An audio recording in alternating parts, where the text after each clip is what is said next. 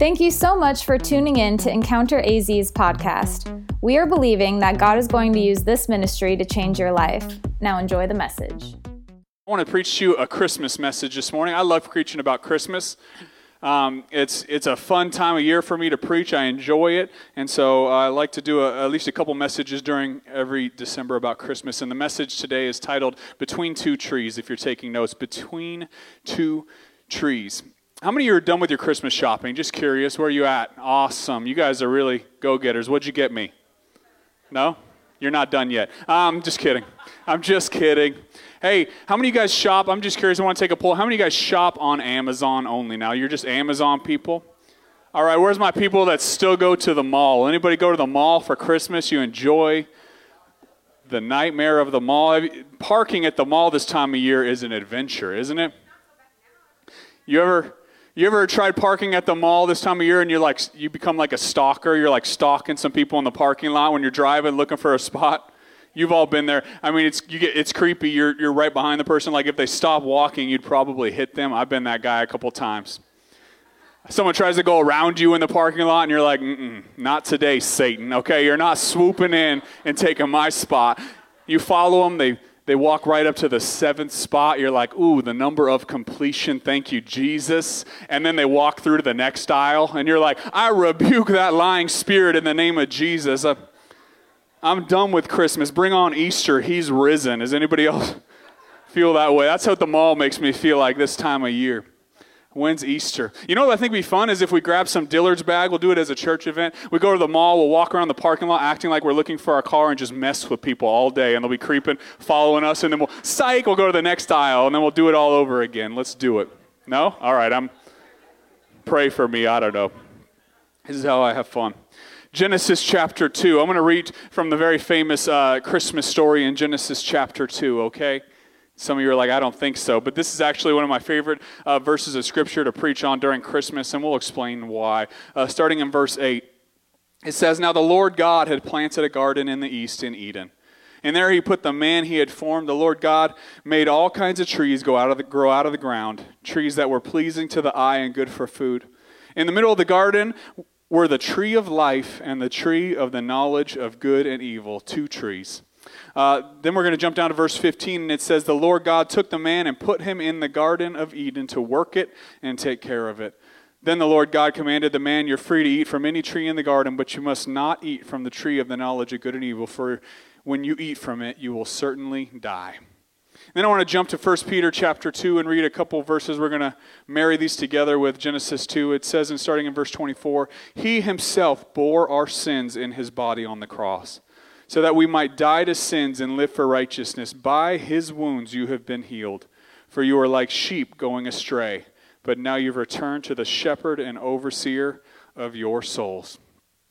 I need you to know this morning, some of you may have heard me say this before, but for those of you who are newer, I need you to know this morning that when I get to heaven, I may get kicked out. Okay, I'm going to warn you right now, because when I get to heaven, there's a few people I want to see. I want to see Jesus. You know, everyone, we obviously, if you don't want to see Jesus, I don't think you get it, okay? I want to see Jesus when I get to heaven. I want to see Rachel when I get to heaven. And you might be asking why, and it's because Jacob worked 14 years to marry this girl. I got to lay eyes on this girl and see what 14 years of free, hard labor costs you.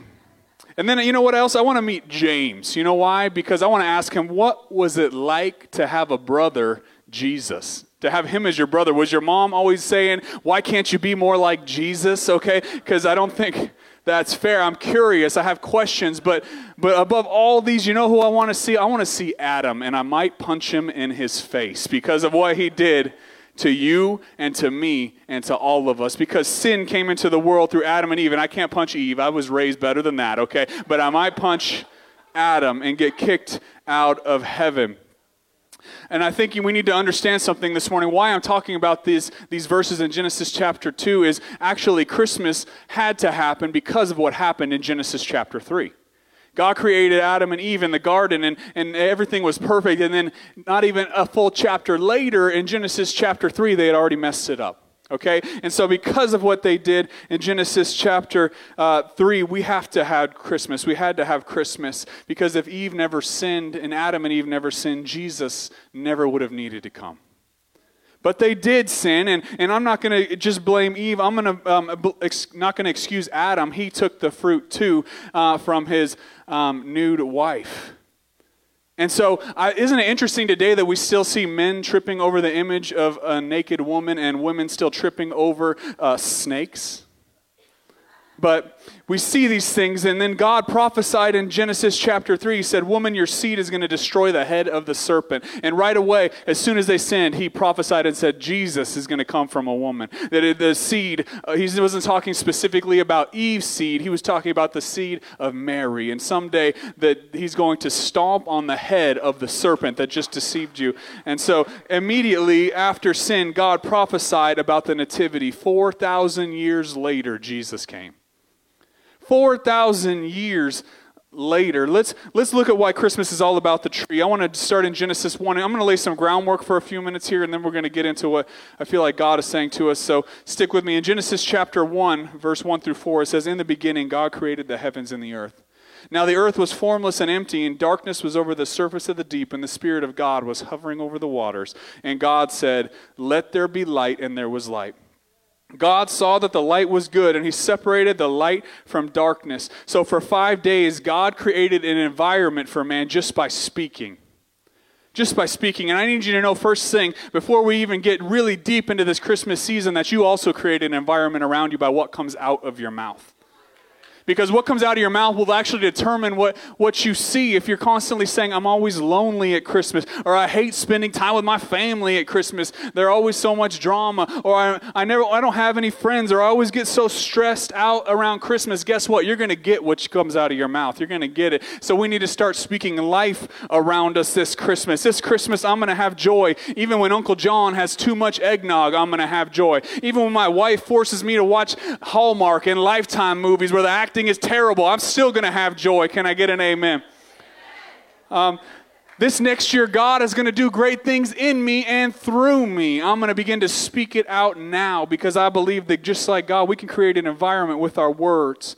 And then God does something interesting. He created for 5 days, he created with his word. And then on the 6th day, it says that he reached down and he got some dirt. And he didn't speak to create the dirt. He took the dirt with his own hands. And then it says he actually breathed into the dirt to bring life to man. He created man out of dirt, and then he breathed into it the very same breath that God used to speak things into existence. He put in you and I, and that's why our words have power over our life, and so we need to speak life over them. So God looks around and he says, hey guys, here's what we're going to do. And you can't do that or you'll be in a hospital. Don't try it, okay? I'm telling you right now. But God is a Trinity, the Father, Son, and the Holy Spirit. And he said, let us create man in our image. And then the God who creates streets out of gold, he reached down and grabbed some dirt. That'll bless you, right? Won't it bless you? You're nothing but a dirtbag. Some of you are waiting for me to say it, so I'll say it.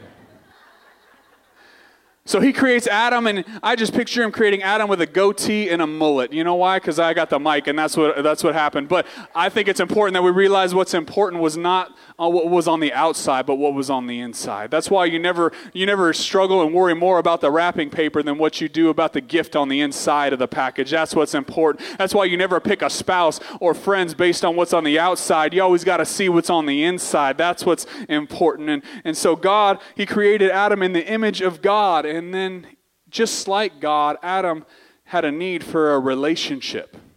God created Adam in his image, but before God gave Adam Eve, he first gave him a job. That'll preach, ladies, okay? Before he had a girl, he had a job, so a J-O-B. So we see Adam, God says, go and name all the animals, and we see Adam go out and name all these animals, everything from, I think he started out with like hippopotamus, that's pretty creative, and then he got bored and lazy and just said like dog and bee, and that's not even a word, that's a letter, okay? He's getting lazy. But he created all these things, and I think God looked down and saw Adam probably growling and barking and thought, it is not good for man to be alone, okay? We need to do something about this. And so he reached down and put Adam to sleep, and he performed the first C-section on a human being ever. And he took a rib out of his side, and then he woke up Adam, and he said, Adam, check it out, look around. And Adam opened up his eyes and looked over and saw Eve and said, whoa, man. No, that's cheesy. I'm just playing. I should not have even gone there. That was stupid. Let's cut that from the podcast. But God says, Adam, I have more from you. That's not even the gift. That's just the Christmas Eve, okay? Come with me. I want to show you what I really have for you. And he took him and he showed him this place called Eden that God created for him to have. This was a gift from God. And Adam went with him and he showed him around. Eden was a perfect place. I'm telling you, Disneyland didn't have anything on Eden. Eden was the happiest place on earth. There was no lines. The churros, they were completely free, and every single ride was open. Come on, can I get it? Amen. That Eden was the happiest place on earth. Eden in Hebrew means 5 things. It means moment, spot, presence, open door, and delightful. All those sound good, but you know what I love in there is that it was presence. It means that Eden was a place where they lived in the presence of God. And I love that God did not create man until he first created Eden. He created a place for the man to dwell, an environment for him to dwell in before he created man. He first created the presence of God in Eden before he created man. Just like anything, God created water before he created fish. God created the sky and space before he created the stars. He created the air before he created birds. And he created Eden before he created man. Because if you take these things out of the environment that they were created to dwell in, they will malfunction and die. You take a fish out of water, it's only so long until that fish will die. And if you take man out of the presence of God, they will malfunction and die. That's why I love to worship and get in the presence of God and spend time with Jesus, because I'm getting back to the presence of God where I was made to dwell. And everything that's brokenness about me out in the world, I could come into the presence of God and find healing. This is where I was made. I was made for worship. I was made for the presence of God. And I could come into his presence and worship him and get back to eat. And that's why there's life and power when we worship God. Okay, I'm almost done with the groundwork here. Let's recap. Adam has Eden, he has eternal life, and he has his naked wife. This is a holly jolly Christmas, okay? This is a beautiful, beautiful thing. We see Adam had everything going for him here, but I got to tell you something that confused me about this story for years. Then God turns to Adam and Eve and he says, don't touch that tree in the middle of the garden. The tree of knowledge of good and evil, you can touch any other tree. Don't touch that tree. And that confused me because I'm thinking, God, you mean the tree that you put here? The very tree that you created, you put right here. Don't touch that tree. Why would God put this tree here? I don't understand. And you know what I realized? The very fact that you said don't touch that tree, it makes me want to. How many people are rebellious in here? The very fact that you said don't do it, now I want to do it. I didn't even have a desire to do it, but now the sin that's in me wants to do it, like Paul would say. It kind of reminds me of some parents. Maybe you had parents like this that would torture you and put presents under the tree weeks in advance. Anybody have parents that do this? Where are my peekers at? How many people peeked and ruined your Christmas? You just did it. And you're being honest this morning. That's okay. Come to the altar. We're going to pray for you. I'm just kidding. But I remember when I was a kid, and if I ever peeked, it ruined my Christmas. And Christmas morning, you're just not excited. Something's different. But even after Christmas, I would feel guilty about peeking. And there's 2 reasons for this. The first one is that I found out that I tried to receive something that was rightfully mine, but in the wrong season. And that's what the enemy wants you to do, is he wants you to take claim and lay claim of a relationship that God designed you to have, but you're doing it in the wrong way, in the wrong season. And so now you feel guilty and there's shame on it, and God hasn't blessed it because you're doing it in the wrong season. And I felt bad for that reason. The second reason I felt bad was because my parents had told me not to, and my love for my parents was actually shown in what I said no to. And so when I said yes to something my parents told me to say no to, I felt the shame from that because my resistance to touch these gifts actually proved my love for them. This is why the tree had to be in the garden. Because true love cannot be exercised until there are options. If there are no options, then there's no free will. There can be no free love. It would mean nothing if I said to my wife, girl, look at me in the eyes. You're the only one for me. But if she was the only girl in the world, that would mean nothing, would it? Of course she is. She's the only girl. She's the only one for you. That makes sense. But my love for her was not just proven by that day when I said yes. It's also proven every day when I say no to every other girl. I'm telling you, I got to beat them off. I'm just kidding. But every time I say no, actually, it's because I've already said yes to my wife. And I read this story, and I realize there are times when I just don't understand God.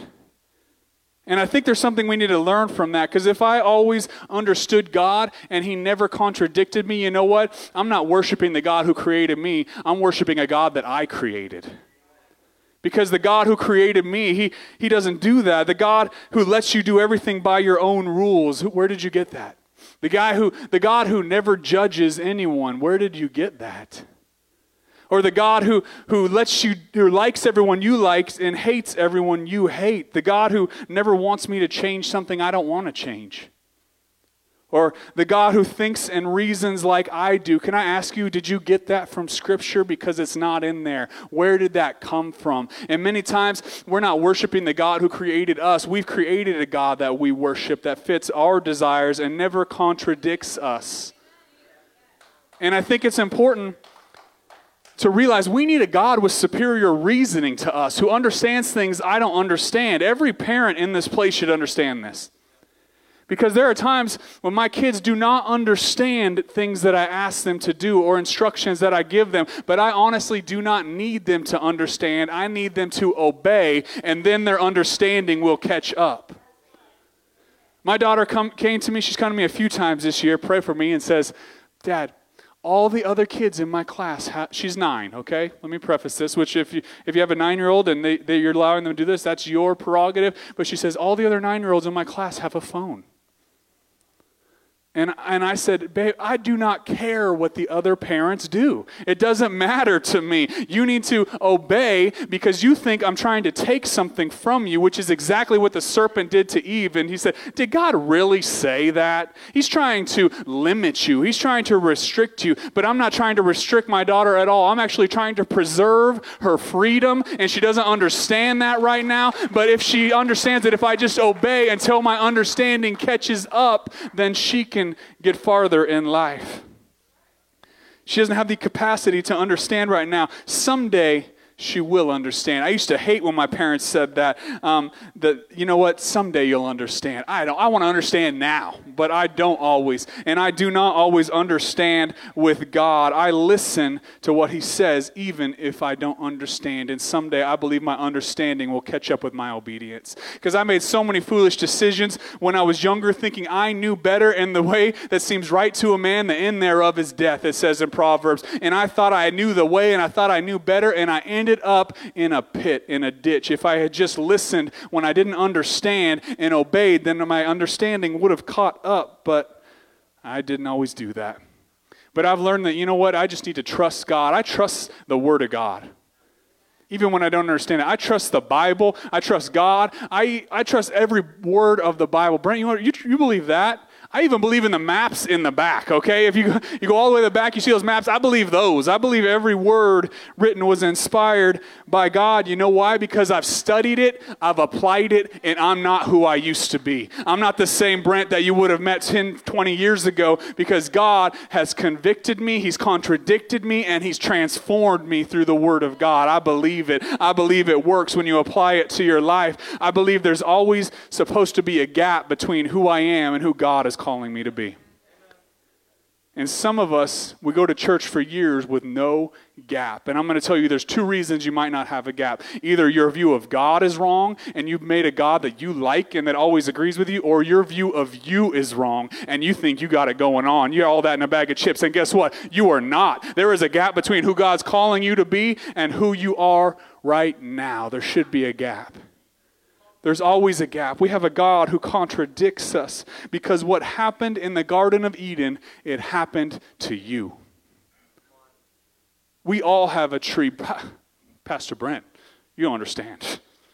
I'm spiritual. I ate manna for breakfast, okay? I speak in more tongues than the UN. I am holy and spiritual, Pastor Brett. You do not understand. Can I tell you this? Every single person in here has a tree. It might not be the same tree I have, but you have a tree. And inside of you, somewhere deep, maybe hidden, is a tree that wants to kill you. And I believe God is constantly dealing with you underneath the surface, convicting you, whatever that tree may be. Maybe for you it's drugs or alcohol. Maybe for you it's unforgiveness. Maybe for you it's sexual sin. Maybe for you there's a tree inside of you called bitterness that God is constantly trying to deal with. But there's a gap between who you are and where you are going, because life is lived between two trees. One that brings you life and one that brings you death. And you're always going to wrestle with this for the rest of your life, that there is distance between who God is calling you to be and who you are. And Adam and Eve, they fell and they ate of this tree. And it takes us going to God and saying, God, I choose you. I choose righteousness over this thing that has a hold of me. Because if you believe the words you were singing this morning, then the love of God has power over sin. That if I trust him, that I can become more like him, that I'm choosing righteousness rather than sin, and you're attracted to a tree just like Adam and Eve were. So Adam and Eve are in the garden, and the serpent showed up. You know what he said? He says, did God really say? He begins to get them to question the word of God. He begins to get them to doubt the goodness of God, because you got to know, if you eat of that, you won't surely die.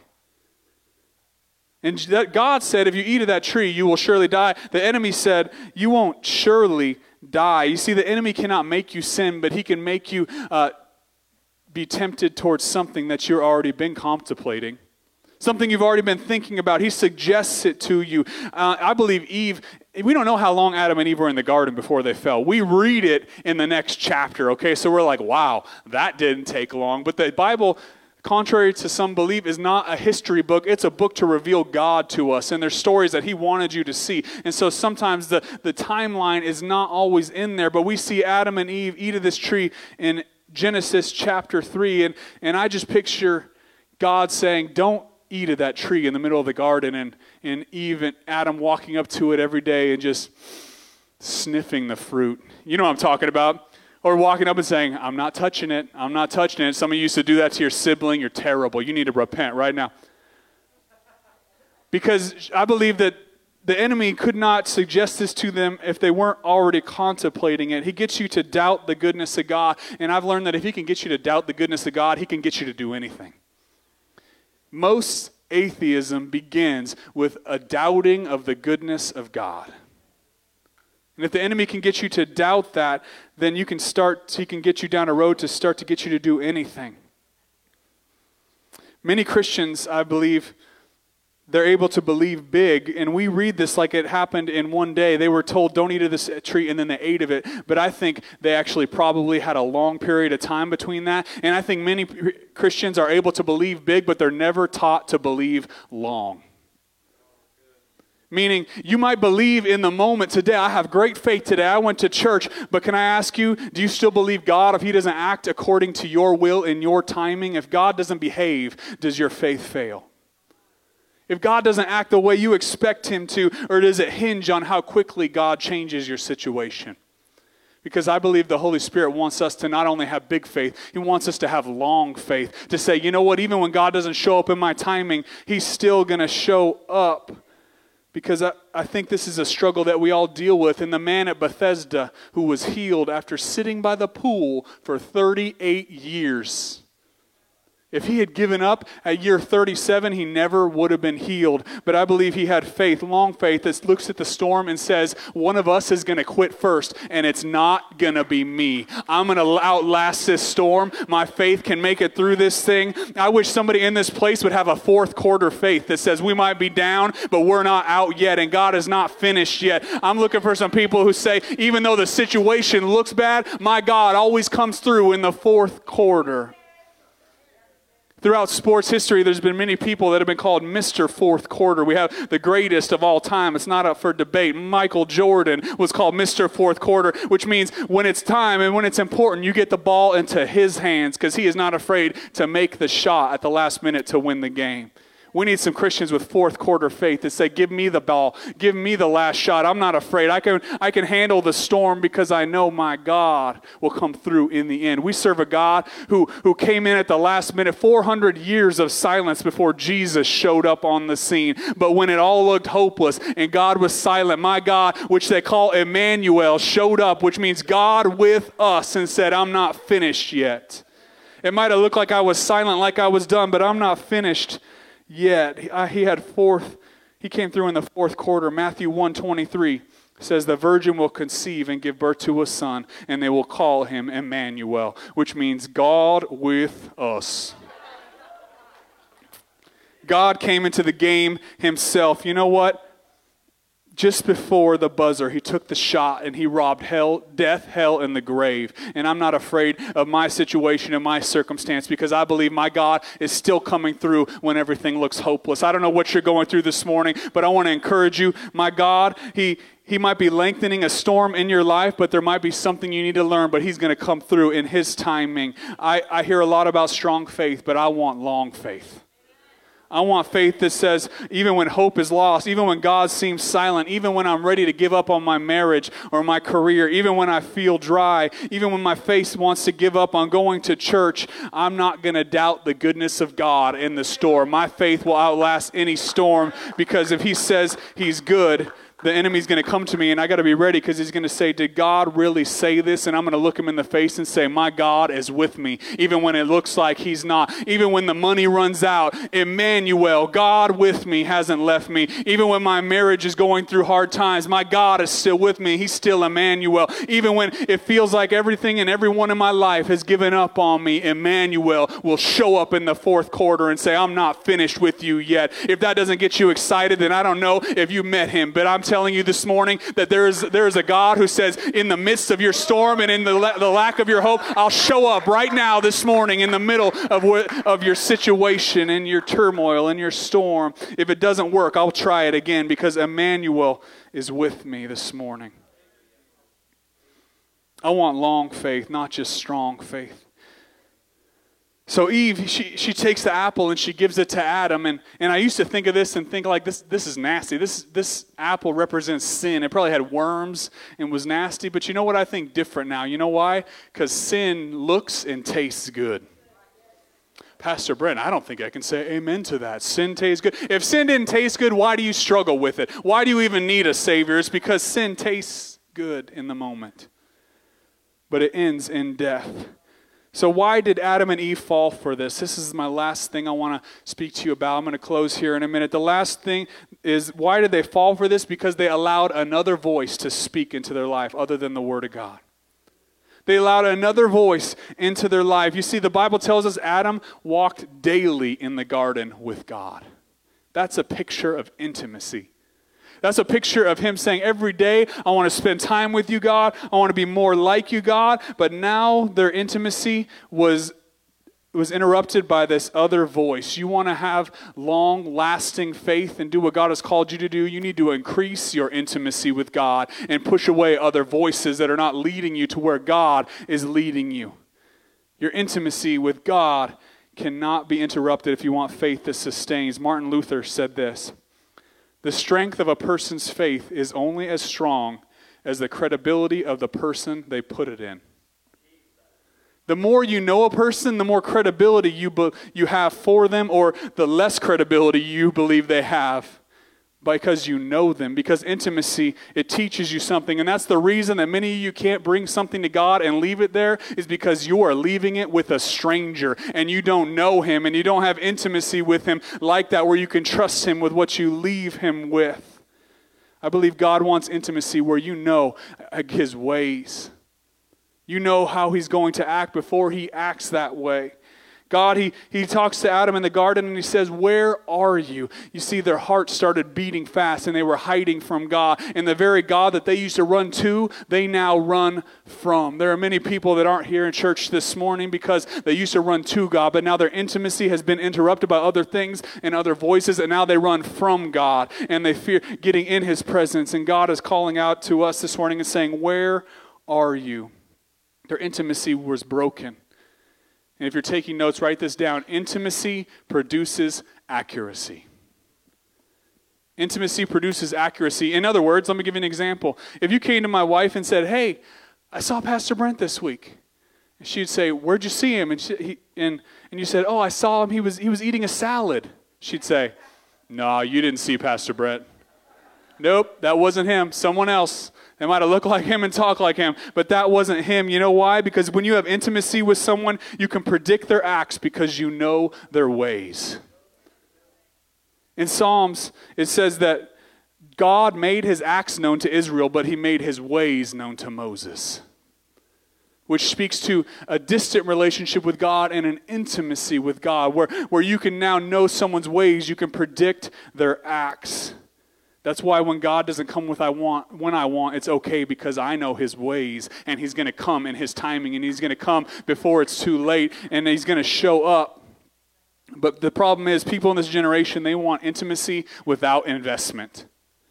There is no intimacy with God without investment. There is no microwave relationship with God where you can pop in and pop out and get it heated up, get everything you need in that moment. It takes investment saying, God, I want to know you. How do you get to know someone else in relationship? You spend time with them. And then what happens if you don't spend time with them? What do they say? We grew apart because you grow towards who you spend time with. And if you're not spending time with God, you are growing apart with God, and you will eventually grow to a place where you no longer desire to be in God's presence. In fact, you run from who you used to run to. You cannot shortcut it. Investment with God is everything. If you want to have intimacy with God, you got to spend time in relationship. Because when intimacy leaves, it's because of a lack of time and investment has happened. That's why I remember seasons in my life where I'm just hungry for God's presence. I'm intentional, and I want it with everything I got. And then you go through other seasons where you don't make the investment, and you just get so busy, or you get sidetracked or distracted. And next thing you know, you've evolved to a place where you're no longer in intimacy with God, because we are always changing. We are always evolving, and that's like I said, in a relationship where you can say, I haven't seen him in years. We grew apart. Is because we are always changing. And when you get back together with that person, you are in relationship with who they used to be. And so you don't have as much in common because you haven't had intimacy and you haven't been spending time together. And if we neglect intimacy with God, we become less like him. Intimacy requires time and investment. That's why the scripture says that you will find me when you seek me with all of your heart. It requires an investment. Can I get the worship team to come up and help me? You know how when you're in a new relationship and you're talking to your bae, and your boo or whatever you want to call, weird name you want to call her. That's what Jess calls Adam, boo. And they're gone, they're out of town, and you talk to them on the phone and you're like, I'm going to see you in 37 and a half hours. Ugh. But you know what I'm talking about, and you look forward to that moment of being together. And when you're in intimacy with God, you notice when he moves, when he's not around. And sometimes you call out and say, God, where are you? I'm not experiencing you like I was in the last season. And sometimes God is saying, it's because I've moved, and I want to pull you to the next level where I am. But if you're not in intimacy, you don't even realize God has moved. You don't even realize that you haven't experienced God like you used to. You don't even long to be where he is. And Adam and Eve, they found themselves hiding from God. They ate of this tree, and they lost access to the tree of eternal life. Then the Bible says that God, he set an angel to guard the tree of life, because if they ate of it, they would live forever in this broken state. And God didn't want that. And so for generations, we have been trying to make our way back to the tree of life, trying to make our way back to eternal life through religion and ceremony. And saying, I can make my way back to God. I can be good enough. And I need you to know this is why Christmas is so important, because you can never bridge the gap between who you are and who God desires for you to be. You cannot do that. You've made some mistakes and you have no way to pay the debt that you have towards God. But I need you to know this morning that my God, He sent another tree, that in this tree there is life, that Jesus hung on a tree, that there's no shame or guilt associated with this tree, but He sent it to bridge the gap between you and where your sinful state is to where God is, that you can be in relationship, that Emmanuel came to be with you so that you can be in relationship with God. There's a tree that brings life. How many of you have read this children's book called The Giving Tree? Have you ever read that? Well, I'm going to depress you this morning. I'm just kidding. There's this tree. It's an awesome story because it's about this little boy, and he has this tree, and every day he plays and he climbs this tree and he eats its fruit and he plays with the branches, and the story says the boy is happy and the tree is happy. And then the tree stops seeing the boy so often. He's grown some, and now he comes back as like a teenager, and the tree's like, hey, come and climb and be happy.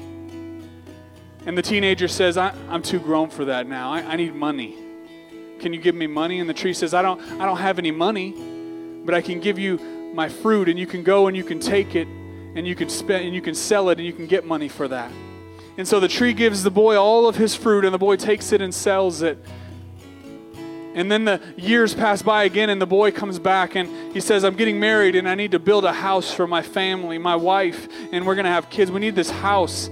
And the tree says, I don't have a house, but you can take my branches. And so the boy, he cuts all the branches off the tree and he takes them, and for a while he's happy. And then the boy comes back years later, and again, every time he comes back, the tree says, climb in my branches and just be happy. Climb me. Let's hang out. Let's spend time. Let's be in intimacy together. And the boy says, no, I can't climb. I'm too old for that now, but I need a boat. I need to get far away from here. And the tree says, I don't have a boat, but you can take my trunk. So the boy cuts down the tree and takes it and builds a boat with it, and all that's left is a stump. Years pass by again, and the boy is now an old man, and he comes and he sees the stump, and he talks to the tree, and the tree says, I don't have anything left to give you. I've given you everything I have. The boy says, I don't need any of that. I just need a place to sit and rest. And the tree says, well, come and sit on my stump.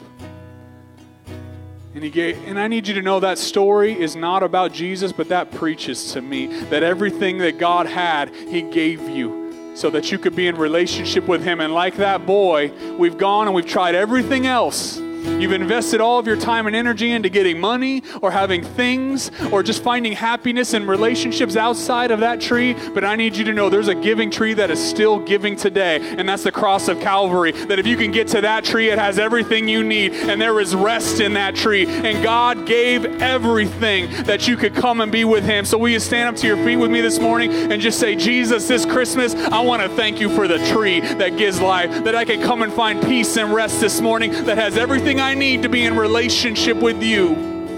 Father, we worship you this morning because when we were far from you, while we were sinners, you died for us. You came and you brought us a tree, Lord, that brought us back to life. Could I have every head bowed and every eye closed in this place this morning? I believe this morning there's some of you here at this Christmas, you need a touch from the Christ tree.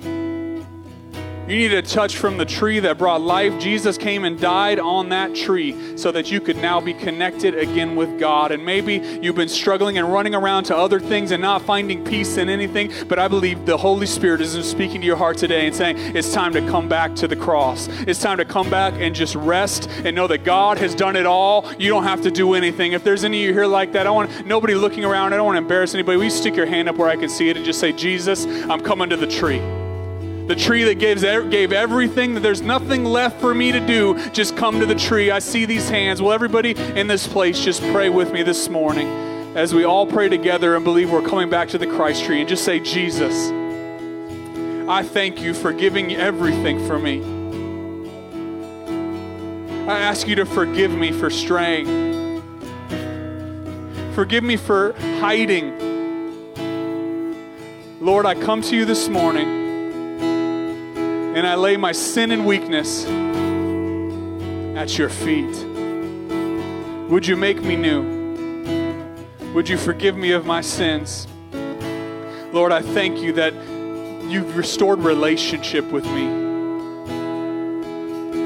In Jesus' name, amen. Can we clap our hands for those this morning that have just said, Jesus, all I need is you. And I want to encourage you, if you prayed that prayer with me this morning, I want to meet you at the altar before you leave this morning, but also I want to encourage you to go home and work on your intimacy with God. Spend time with Him, because the more time you spend with Him, the more you're going to look like Him. You're going to be finishing each other's sentences before you know it, and God is going to change you from the inside out. Come on, let's worship Him for a minute with me. Would you just that He came, that He found a worthy cause in you when everyone else passed you by. Jesus said, I'll give you everything.